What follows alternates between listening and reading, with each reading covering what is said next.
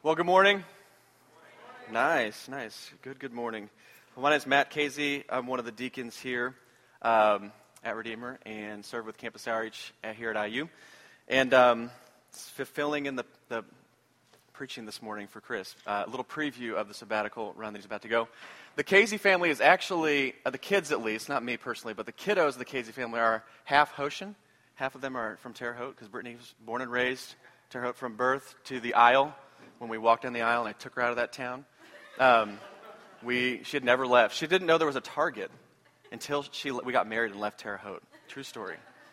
It's not a true story.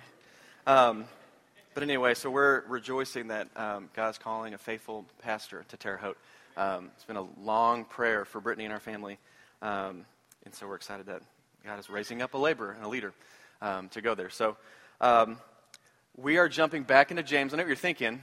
Weren't we in James like a couple months ago, and then some things happened, Easter, different things like that, and we're actually still in James 1.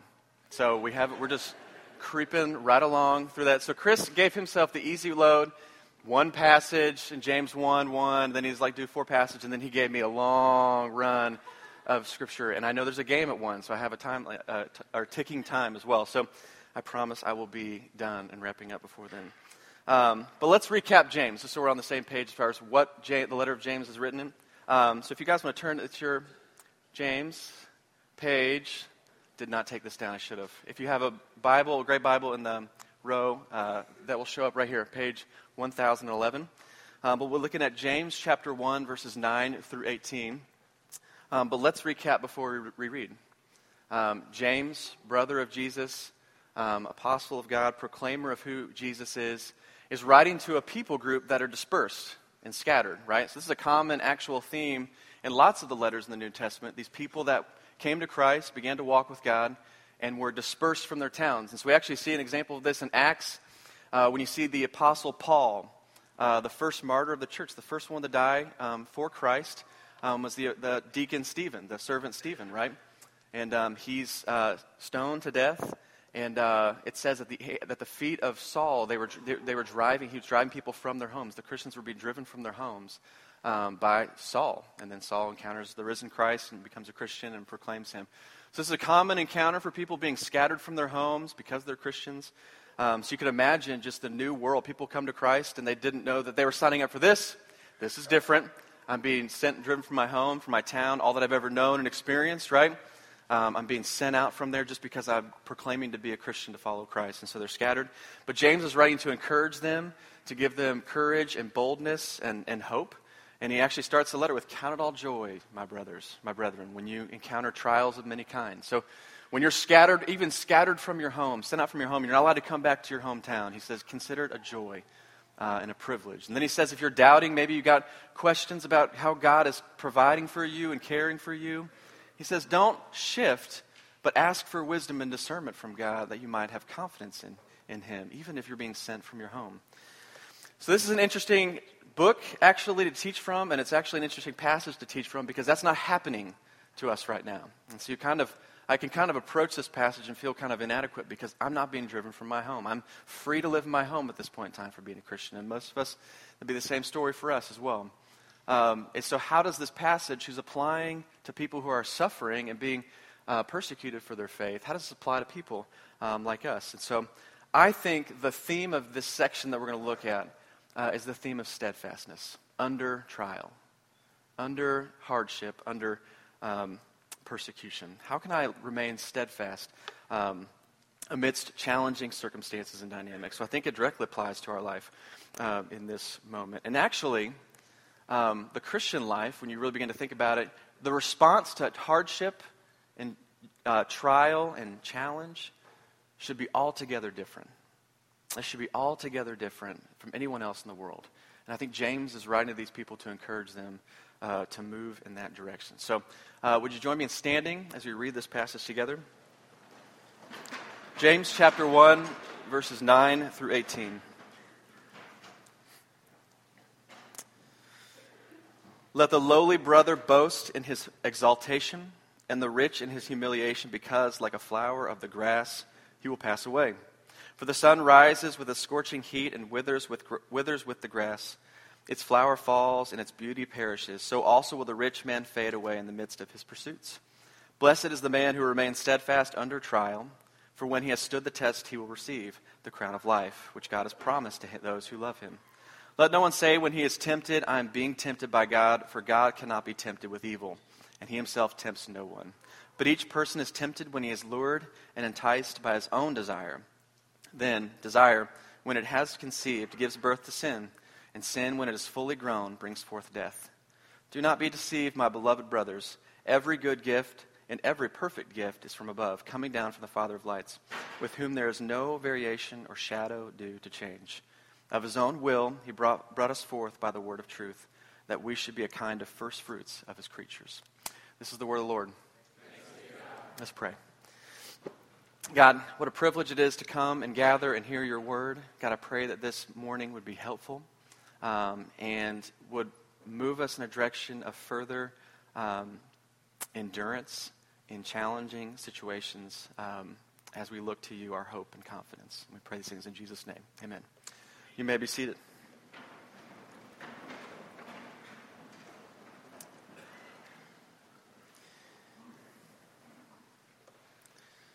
So it's an interesting starting point for this passage. You're talking about a dispersed church, people that are separated from, think about their context. You might have been a landowner. You might have had a great family all settled in the city. You might have had a good business or a good profession in the city. All of a sudden you become a Christian and you cannot be there anymore. What a circumstance. You cannot congregate there. You cannot go back. You have to go find a new life. You're a disruption to our city, right? And James naturally starts with, when you're in trials, in challenges, in hard seasons, consider it a joy. And then he says, maybe you're questioning the goodness of God. Maybe you're kind of wondering and you're doubting a little bit. He moves that progression in the passage before what we've just read this morning. Maybe you're struggling with doubt. Maybe you're wondering, God, is this what the Christian life is, being driven from my home? But then he goes to an interesting passage. He goes to your wealth, whether you have some or not. That's an intriguing jump. James, he says, let the lowly brother boast in his exaltation, and the rich in his humiliation, because like a flower of the grass he will pass away. For the sun rises with its scorching heat and withers the grass. Its flower falls and its beauty perishes, so also will the rich man fade away in the midst of his pursuits. What does that have to do with persecution, hardship, being driven from your home, right? That has nothing to do with that when you really think about it. Or at least I wouldn't be concerned about those things immediately. But you think about it, everything you've ever known, or at least in the city you live in, everything, your profession, career, family, your wealth, your land, that's pretty important back in those days, is gone. The natural thought would be, what about my wealth? God, listen, I understand that Jesus died for me and rose again, and that he can change my life, but I didn't know I was signing up for this, that I'd lose everything. That I'd lose all my wealth, all my status, all that I found significance in this world. That I was not signing up for that. That might be a question that would arise in your mind, your heart, as you think about the Christian life. But James just gives the encouragement. He goes, you need to have a bigger vision, bigger understanding of your life and the direction of your life if you're a Christian.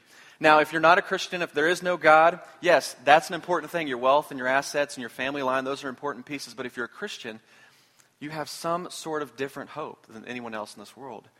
And so wealth takes on a different meaning. And so James talks about the first one, the lowly person. He doesn't actually say the poor person. He just says the lowly person. May he exalt or boast in the exaltation he has. So let me translate this. That word boast means to glory in. So if you have any accomplishment, maybe you're a high school quarterback, you can throw a football over the mountains, and you tell people stories about all the things you used to do in high school and maybe could still do if coach would have put you in. You might have taken state. You glory, boast in those things. Your experiences, your family, different things you love and enjoy, these are things you boast in, you glory in. He says, let the lowly person, let the one that's not rich, boast in his exaltation. So if you have nothing, if you have no wealth at all and no riches, take good courage and boast in your position before God. In Ephesians 1, Paul is praying for the church in Ephesus, and he prays that they might have hope in the assurance of the riches that are available to them in Christ. These aren't natural, worldly riches, or it's not bank account status, or it's not your investments, but it's the riches that you receive in Christ, an inheritance that's awaiting you. And in the Sermon on the Mount, Jesus talks about, do not store up yourselves treasures on earth where moth and rust destroy and thieves break in and steal, but store up for yourself treasures in heaven. He's saying if you're poor, don't boast or don't find it glory in your riches. Find glory in the one who offers you riches to come. And I don't know about you. I imagine there's all kinds of varying income levels and wealth levels, but I know personally what it's like to not have much, okay? Now, this is going to be in the context of American. You know, when you think about the world, I have so much compared to many in the world. But when Brittany and I got married, so I took her out of Terre Haute and said, you're going to come to Evansville, the 8th most miserable city to live in America, according to a Gallup poll. So I took her there. And I'm around college students. A lot of them get married, and they're excited. And a lot of times they'll come to me and say, you know, as they're thinking about rings and the big day, getting married, they go, hey, where'd you get this ring, this little band? And did you get it from Jared or Reese Nichols or something like that? Where'd you go? Or like some foreign island where you got this? We were poor, okay? When we got married, guess where we got this ring 2 days before our wedding? Walmart. $25. $25 for my wedding band. Now, I didn't spend that money on Brittany's, but she took all my money for her ring. $25 at Walmart. It's been great. It's worked great. 9 years. Just celebrated 9 years. So this is a great ring. And but when we got married, we had nothing. We had a massive student loan. I mean, a big student loan bill. We owed Sally Mae, and we kicked her out. She's gone. And but we had small means, small amounts of funds, huge amounts of debt. And I got in this cool business venture called college ministry. And let me tell you, just the money's pouring in, you know. And so I know what it's like to be poor, okay? To have little, almost nothing, and owe someone a lot of money, okay? And do you know what you do? You think about all the time when you're poor? You think about how poor you are and how you'd love to not be poor anymore. Those are the things you think about. And so if you have little means, what James is saying is, don't spend your days worrying about what you don't have. Think about what is to come. It was offered to you. It's not a license to be foolish with your money, but it's saying don't worry about what you don't have. Think about the one who's promised you riches beyond measure with him, in life with him, right? Now, he actually spends a small amount of time on the poor people because it's hard to be rich, right? So maybe you're wealthy in here, maybe you got a lot of wealth. And the Bible actually has a lot to say about wealth. It's really hard to be a Christian and wealthy at the same time. Why? Because wealth is a major distraction from godliness. It can be a major distraction from godliness. And rich people, wealthy people, tend to forget what it means to be generous. And so this is backed up by poll after poll. So if you look up a guy named Paul Piff, who was a UC Berkeley PhD candidate, did a bunch of research on giving. There's a great book out there called Who Really Cares? It's about generosity and giving. If you make below $25,000 in America, the average giving in America is 4% of your income. But if you make over $100,000 in America, the average giving is less than 1%. It's hard to be rich and generous.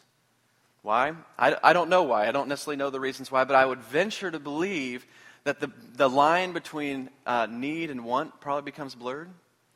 And the rat race to kind of have a status before other people probably becomes a challenge. And that's why I think James spends so much time on the wealthy person. If you're poor, hope in the promise that God has offered you great riches to come. If you're wealthy, do you find significance and identity in your wealth? And he says if you do, you need to look at the grass.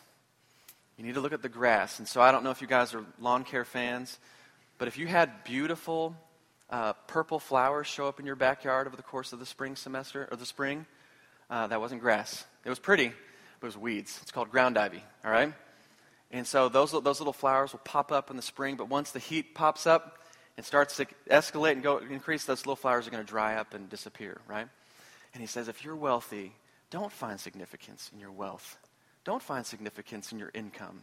Don't find significance in your accomplishments or achievements. Remember the grass, and that by the end of your life, it'll all matter. It won't matter at all. And it'll all be gone and handed off to somebody, and you won't take it with you. So if you're poor, find hope in your inheritance. If you're rich, find hope in the fact that your life will end and you'll take none of it with you. That does some crazy things when you think about generosity in the kingdom, funding people. I'm sure the Rawsons would love to hear some of you wealthy people who say, I just want to be generous to you and bless you guys in your ministry out in Terre Haute. Right? Because you don't find significance. And why is James saying this? Because you might be next. You might be driven out of your town. You might be driven away from your family and friends and your career and all these different things. You might have to be scattered as well. And what happens to your wealth? Now you're the poor person. And you can't find significance or hope in your wealth, and you can't find significance in your poverty. What James is saying is, look to the one who offers you hope and redemption. I have a bad illustration, but I think it's a good one in this regard.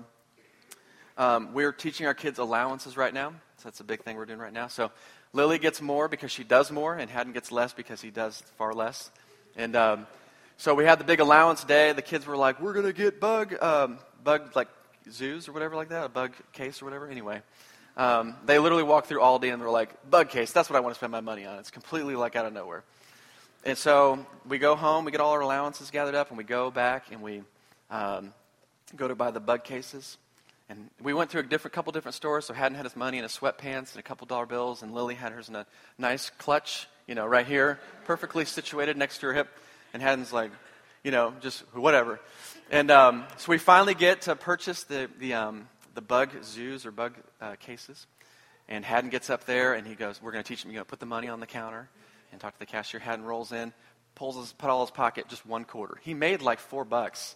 What made it to the store was actually $1. He had dollar bills that had fallen out of his pockets, who knows where, and throws it up on there. No clue what money is, no clue like what he's buying or how he's going to buy this thing. But he's just like, Mom and Dad are here, we're going to buy a bug thing, and here's my $1. No clue what's going on.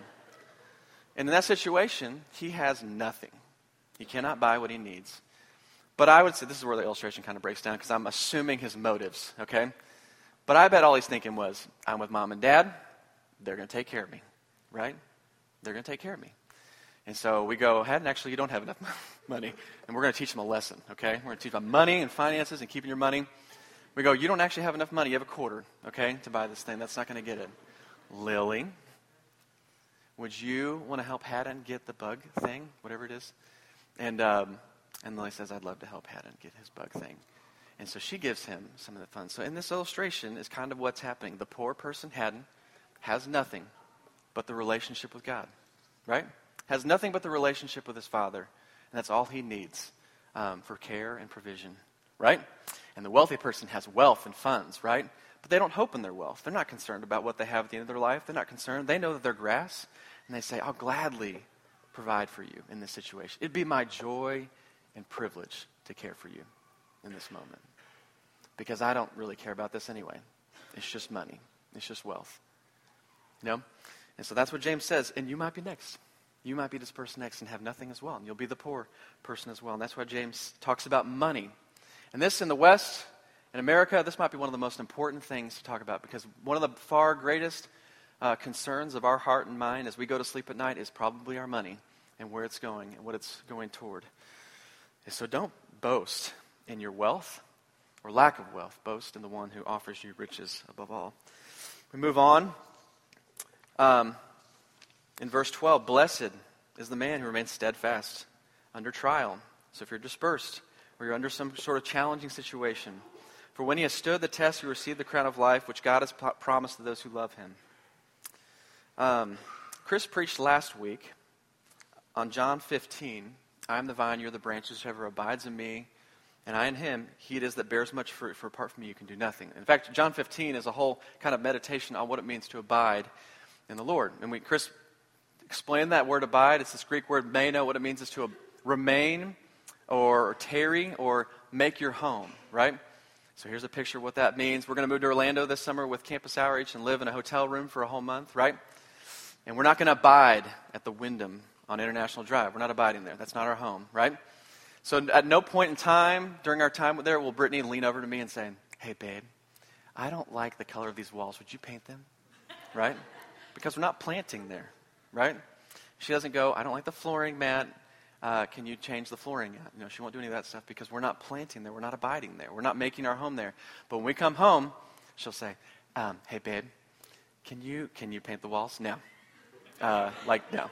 And so we make it our home, right? Because we make decisions in light of living in Bloomington. We make decisions in light of this being our home.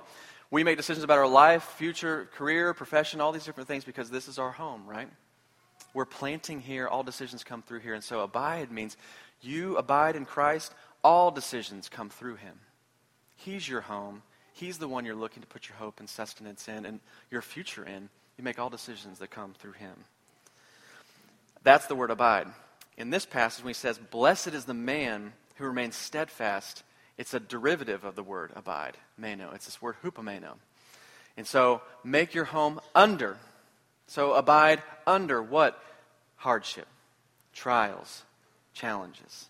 Now I know where we live. We live in America. We have Brookstones and Sharper Images. We used to have Sky Mall, but that went, defunct and went out of business. But so much industry is devoted to simplifying and easing our lives. So much of the world that we live in is devoted to, at least the things we buy and purchase are about making your life simpler and removing hardships and challenges. Hupomeno, abiding under, is the call of the Christian. It's completely unique from anything else in the world. You're called to abide under challenges and hardship. Why? Because Jesus came and sat under the greatest hardship and challenge of all, enduring the cross for our sin. So we have a hope and a leader and someone we follow who endured the hardest challenge that was ever conjured up, right? And so God calls us to endure under challenges. And he calls you to be happy in the process. We call this squeaky wheel at our home. Is anybody squeaking? Making lots of noise, grumbling, complaining, being frustrated? He says, blessed, happy is the man who remains steadfast, enduring under, abiding under challenges and hardship. Why? Because when he has stood the test, he received the crown of life, which God has promised to those who love him. Again, Christians aren't hoping in the next 40, 50, 60 years to be their lasting home, right? We're hoping in a future home with God, enjoying him, knowing him, following after him. So I'm not so concerned about the challenges and hardships in life. And I'm not going to make decisions in light of getting away from those challenges and hardships in this life. I have a Savior who endured everything for me. And it's my joy and privilege, and I'll be happy to endure challenges and hardship, and even be dispersed from my home and my city, and all my belongings being taken from me for him and following him. Why? Because he's already done it and more for me. What do you think about some testing in your life, challenges in your life? Maybe you're enduring under the weight of singleness. It's like, I don't want another summer alone. I don't want to approach another fall alone. I want to know and be loved by somebody. And that's your burden to bear, this idea. But God has called you not to grumble and complain to that, but view it as a glad privilege to endure under the challenge. If it's a challenge for you personally, it might be a joy of singleness. Maybe you think about illness. Maybe you've had a doctor's appointment that's recently unearthed some illness that you're frustrated by and annoyed by and grieved by. But God has called you to gladly endure it. And not just run away from it, not just run to Netflix or run to just busying your life to amuse yourself through these things, but actually endure gladly under. Very aware of what's happening and endure it under. Infertility. Maybe you're leaving the city and you don't want to leave. Maybe you're married to someone that's not a Christian. Maybe you're married to a difficult person to be married to. Maybe your finances are tight. Maybe your family dynamics are challenging and frustrating. Maybe those are some of the things you're thinking about when you think of a hardship. But God has called you not to just avoid them and run away from them, but the Christian life is gladly enduring them and being steadfast under those things, abiding under challenges. Abiding under challenges. Brittany and I were talking about this. We love to read missionary biographies and different, just kind of heroes of the faith and different people. One of our favorite is this lady named Darlene Diebler Rose. So back in World War II time, she served as a missionary before World War II in East Asia, and then was actually there during parts of World War II. And what happened was they were serving for the first 4 years, and it was hard, challenging circumstances. And then World War II broke out, and they were captured by Japanese and sent into a prison camp with the Japanese. She faced lots of things, including solitary confinement for a season, and her husband died. And she says this about kind of thinking back, before I got on that boat to go to East Asia 8 years before, what would have happened? So here's a quote from Darlene Rose Diebler. Or Diebler Rose, I think. If it's not up there, I'll read it so well. It'll be so... Anyway. Viewing those 8 years from this far side, so viewing those 8 years from this side, I marvel at the wisdom and love of our God, who controls the curtains of the stage on which the drama of our lives is played. His hand draws aside the curtains of events only far enough for us to view one sequence at a time. Had those 8 years been revealed to me in one panoramic view that misty gray January morning in 1938, would I have the courage to board the ship? If I'd seen it all, would I have gotten on the ship? I wonder. Through the intervening years, tempestuous winds of gale force have buffeted me. Waves of tidal proportions have threatened to carry me under or dash me upon the rocks.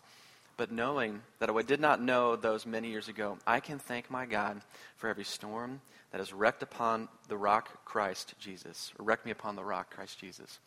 She says, would I have gotten on the ship 8 years before? If I'd have known, I would have had a really rough season. And she said, I would gladly, that's why God gives you, I would gladly endure it. So this idea of hupomeno, abiding under the hardships and challenges in this life. The next passage that James moves into is verse 13. It said, let no one say when he is tempted, I'm being tempted by God. For God cannot be tempted with evil, and he himself tempts no one. But each person is tempted when he is lured and enticed by his own desire. When I talk with students, I have conversations with students all the time about growing as a Christian, beginning to grow as a Christian. And what I notice from friends and I observe people around me, a lot of people think that growing in the Christian life is about aligning the proper circumstances. If I could just get the right circumstances, if I get the right person to marry, if I could have married the right person, if I could have gotten the right in-laws, if I could have gotten the right situation, the right boss, the right career, if I could have just had the right circumstances, then things would be better for me. And circumstances actually have nothing to do with the Christian life. If the Christian life were based on proper circumstances, we would have never had a fall in the beginning, because Adam and Eve had the perfect circumstances, perfect relationship with God, perfect setting, had nothing to do with their circumstances. What the problem was, what was within them. That was the problem for them, is what was contained in them. And so this is why the Christian message is altogether different from anything else, because most religions or most kind of thinking about the world is just get in the right circumstances, get the right mindset, get the right setting for your life, remove the bad things from your life, maybe seek a more isolated life, have the right things around you in the right circumstances, and then you'll have a good life doing the right things. And that's not what the Christian life is. That's not the message of Christianity. The message of Christianity is one of internal transformation. God comes in and transform your desires and your longings in your heart, and he changes your life in a dramatic way. And the problem with the world is not necessarily the circumstances of the world, but the problem is us. The problem is that we are here and that we are messing things up. And it's not about the circumstances being wrong or right, but it's that we're present, we're here. I mean, think about how many problems in your life are directly related to relational issues with those around you. It's internal. And he says, if you're tempted, and that'd be the kind of another question that would come up if you're being scattered or dispersed, if you're under some sort of trial or challenge in your life. Am I being tempted by God? Is God tempting me? No, God doesn't tempt people. God cannot tempt with evil. He himself tempts no one, but he allows hardship to happen and occur. And it naturally occurs because we're here. The Bible would say that our hearts are corrupt and fallen. We naturally live in disobedience to God, and that's where all the problems arise. We're not living in relationship with God. We're living in disunity with God, rebellion against God, and now there's lots of wrecked relationships and problems in our life. He says the problem is within. And you ask the question, why do you do anything? You ever thought about the question, why do I do the things that I do? And the answer always is because you wanted to. You always do exactly what you want to. Quick illustration for this would be, you ever lied at work? I have a friend whose boss demands that he lies. He's an engineer. They demands he lies and fudges his numbers at the end of every week as far as production goes. And he doesn't lie. Okay? He doesn't lie on the report. So he has his boss actually sign off on the report saying, I changed these numbers at the end of each week, so he doesn't lie. But why would you lie at work? Because you want to do exactly what you want to do. Think about this. If the boss says you need to lie at work to meet your numbers or meet your end quota or whatever it might be, you could say, no, I'm not going to lie. My primary goal, the only thing I want to do in this life is honor and glorify God. That's the only thing I want to do, therefore I'm not going to lie. But if you do lie, what's your highest aim? What do you really want? What do you really want to do? I want to keep my job. And so why do you do what you do? You either want to glorify God, make much of him with your life, or you do exactly what you want, which is whatever you want to do. Both are actually doing what you want to do. But one is centered on God and one is centered on ourselves. And so James is saying, the problem is not that God is tempting you, but God is allowing what is in you to come out in this world. And so here's a picture of this. We have some rules at our house, right? So I never taught Haddon how to smack people, though he has. And I've never taught him how to bite. I'm not saying whether or not he's bit anybody. I've never taught him how to do a lot of things that he does. I say, you need to eat your food. You need to go to bed. You need to not do that. I've set some rules and parameters along these things. But Haddon disobeys and Lily disobeys. My kiddos disobey because it's just in them. It's just in them. So I set some parameters for how you should operate in this home and in this family. But they just naturally disobey because it's in them. And that's what James is saying. You disobey. You rebel against God. We sin not because of circumstances or situations or not because God is tempting us, but because of what is within us. That's the problem.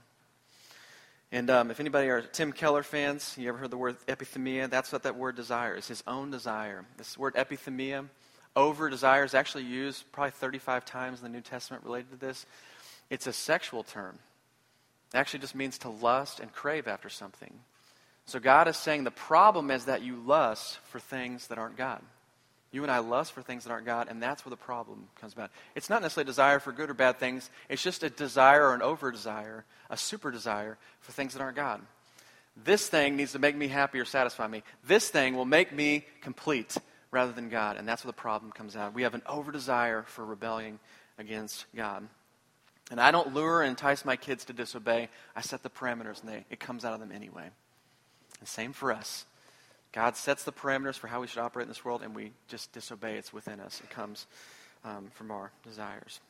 And then in verse 15, it's kind of a warning passage. Then desire, when it's conceived, gives birth to sin. Desire grows up, produces a kid. It's called sin. And then he goes on, he says, actually, there's a grandkid in this situation. So desire grows up, gives birth to a kid of sin. And sin, when it's fully grown, brings forth death. So what is James saying here? This is a big problem. This desire, this over-desire for things that aren't God, this is a problem. Why? Because it gives birth to sin, and it actually produces a grandkid of death. Okay? It's a big deal. Sin is not something to be messed around with. Sin is not something that we just kind of haphazardly keep around us, but sin is something to flee and run away from. And but the problem is, it's in us. It's a big problem, right? If it's in me, then how do I get rid of it, right? And I'm not neutral. I always do what I want to do. There's never a time where I'm not neutral in disobeying God or living for Him. It has to be dealt with because it has incredible ramifications. It actually produces death. So the natural thought is, well, I'll just change my circumstances. We naturally think if I can change this relationship, change jobs, then I'll have a different boss. Or maybe I'll move to a different apartment where I'll have different people that I'm working under me and I'll get them along with them better. Maybe if I was married to someone different, my life would be better. Whatever it might be. We just decide to change or desire to change our circumstances. But the problem is within us. So how do you change if it's your problem and it's in you? And James talks about this, and there's a theme throughout the Scriptures. You think about the idea of being steadfast, enduring under some sort of trial. We give up quickly. We fall short often. But we do have a hope, right? There was one who was steadfast, who abided with God perfectly, and perfectly endured all things in this world, and then perfectly endured a death on our behalf. He died on a bloody cross. Jesus died on a bloody cross and was perfectly resilient and steadfast on our behalf, right? So because the problem is within us, because of our sin, we can't enter God's presence, and we need someone to make amends for that. It'd be a sacrifice for that. And so that's what Jesus accomplished. He was perfectly steadfast before God and died a perfect death in our place to bring us into a relationship with God. So that deals with the guilt and the penalty for sin, right? So we could stand before God innocent and guilty because of Jesus' death and resurrection on the cross. But how do you change? God doesn't just leave you there to live with this problem, internal problem. God doesn't leave you there. How do you change? How do you grow and change? Well, God has promised His Spirit as well. He's not only offered a cross to make payment for your sins, but He's offered your Spirit as well. And so how do you begin to change? Picture is in Ezekiel 26 and 27, where God says, I'll put my Spirit upon you and remove your heart of stone and put in you a heart of flesh, that now is alive to me, now responds to me and knows me. And I'll cause you to walk in my ways. So how do you change? It's not by changing your circumstances, not by changing your setting, but in salvation, in coming to Christ, God has made payment for your sin and made you right with him, and now he offers his Spirit. He puts his Spirit within you to begin changing your desires. This is a wood podium, right? If I hit it, my knuckle hurts after time, right? And because I'm flesh and this is wood. If I go to a stone pillar and I knock on the stone pillar for a while, my finger hurts because I'm flesh. The stone doesn't hurt at all because it's stone. And that passage in Ezekiel says, I'll remove your heart of stone. Stone doesn't respond to any kind of subjection from flesh, right? And so I'll remove your heart of stone that doesn't respond to me, is dead to me, and I'll put in you a heart of flesh that's now alive to me. And God is the one who promises to change your desires. What's within you is a problem. And God changes your heart and gives you a heart that's now alive to him and can begin to change as well. And what does God want you to do? That word epithemia, that over-desire for things that aren't God, he wants you to now replace those things with him. Those things that you thought would satisfy you, the career, the person, the relationship, the wealth, the opportunity, the season, the circumstance that you thought would make you happy forever. God has now said, now uproot that and plant your joy in me. Plant your joy and happiness in following and knowing and enjoying me. And in that, you could be dispersed from your home. You could be sent out from your home and never to return because you're following me and be happy. Why? Because someone has been steadfast on your behalf and my behalf. And someone has endured what we deserve on the cross. And that's how you begin to change. It's altogether different. That's altogether different from anything around us or any kind of social thinking, any kind of religion around us. And then James moves on. Do not be deceived, my beloved brothers. Verse 17, every good gift and every perfect gift is from above, coming down from the Father of lights, with whom there is no variation or shadow due to change. Of his own will he brought us forth by the word of truth, that we should be a kind of first fruits of his creatures. That kind of first fruits of his creatures, a lot of commentators think it's just that first crop or batch of believers. People that actually came to Christ. All these brand new Christians, the kind of the first couple generations of Christians, that's the first fruits of his creatures. Do not be deceived. Okay? It's kind of the bookends. If you find significance in your wealth, you need to remember that you're nothing. And if you find good things in your life, you need to remember where they come from, right?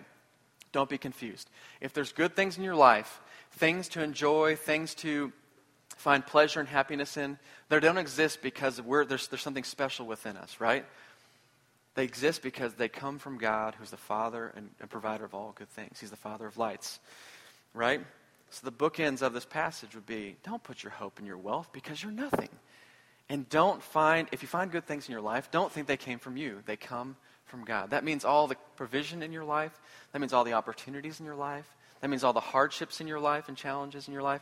That also means all the good things that are coming from your life. They're produced because God is good. And I think about this, just the idea of goodness and light, right? When you go home and you enjoy a steak or some hamburgers or some mac and cheese, I'm telling you what I'm having for dinner this evening, you don't look at that and say, look what I've accomplished. Or at least you shouldn't. And I've provided this meal. You say, I don't know how cows exist. I didn't make them. And I don't know how the soil produces feed for the animals. And I don't understand how grain works and all these different things. And I know I didn't create these things, but I'm enjoying them now because God is good and he cares for me. And your meal should be a worship experience, right? If there's a cool opportunity in your life, you don't look at it because I'm so talented. Look at me. I'm so talented and exceptional. I go, no, the God is good and he cares for me. Even if life is hard and you have no money and you're poor, right? This is for my good. This is for my good. I don't want to grumble or complain. I just want to enjoy the one who's given me this life with him, with lots or nothing, right? And then he's the Father of lights. So in him there's no shade or variation. There's nothing in him that's dark, right? What does light produce? Light produces life, right? So the spring has sprung. We're actually like almost to summer, right? Even though it's a little colder right now. And spring has sprung and all these things come to light. Life produces life. Things come alive when there's more sunlight on plants and animals, right? And so light provides life. The light of God in your life produces life, joy, happiness. But the light of God also brings clarity, right?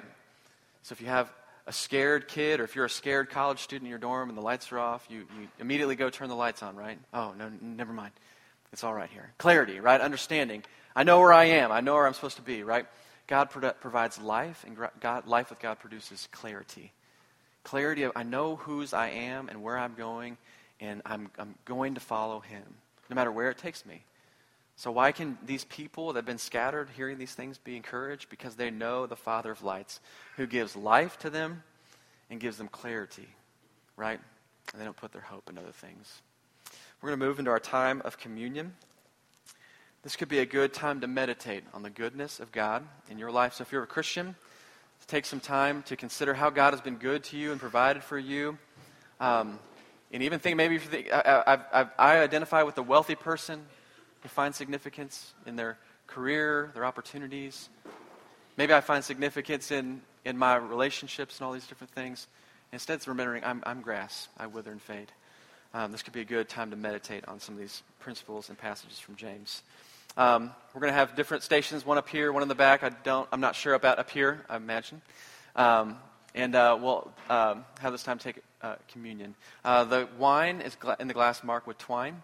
And if you're not a Christian, this is a meal and a symbol reserved for Christians. And so we'd encourage you to not partake. Instead, take the time to consider where you're at before God. Have you come to know him? Have you come to Christ in a way that is saving and come to know him and ponder that? So we'll move into a time of worship and time of communion. But let me pray. God, we just thank you so much for this morning. God, we praise you that you're the Father of lights and all good things come from you. And there's no shade or variation in you, God. We praise you that you've saved us from ourselves. The problem is us. And yet you've initiated and saved us from ourselves, God. And I pray that we not find hope or confidence in things other than you. We pray, in Jesus' name. Amen.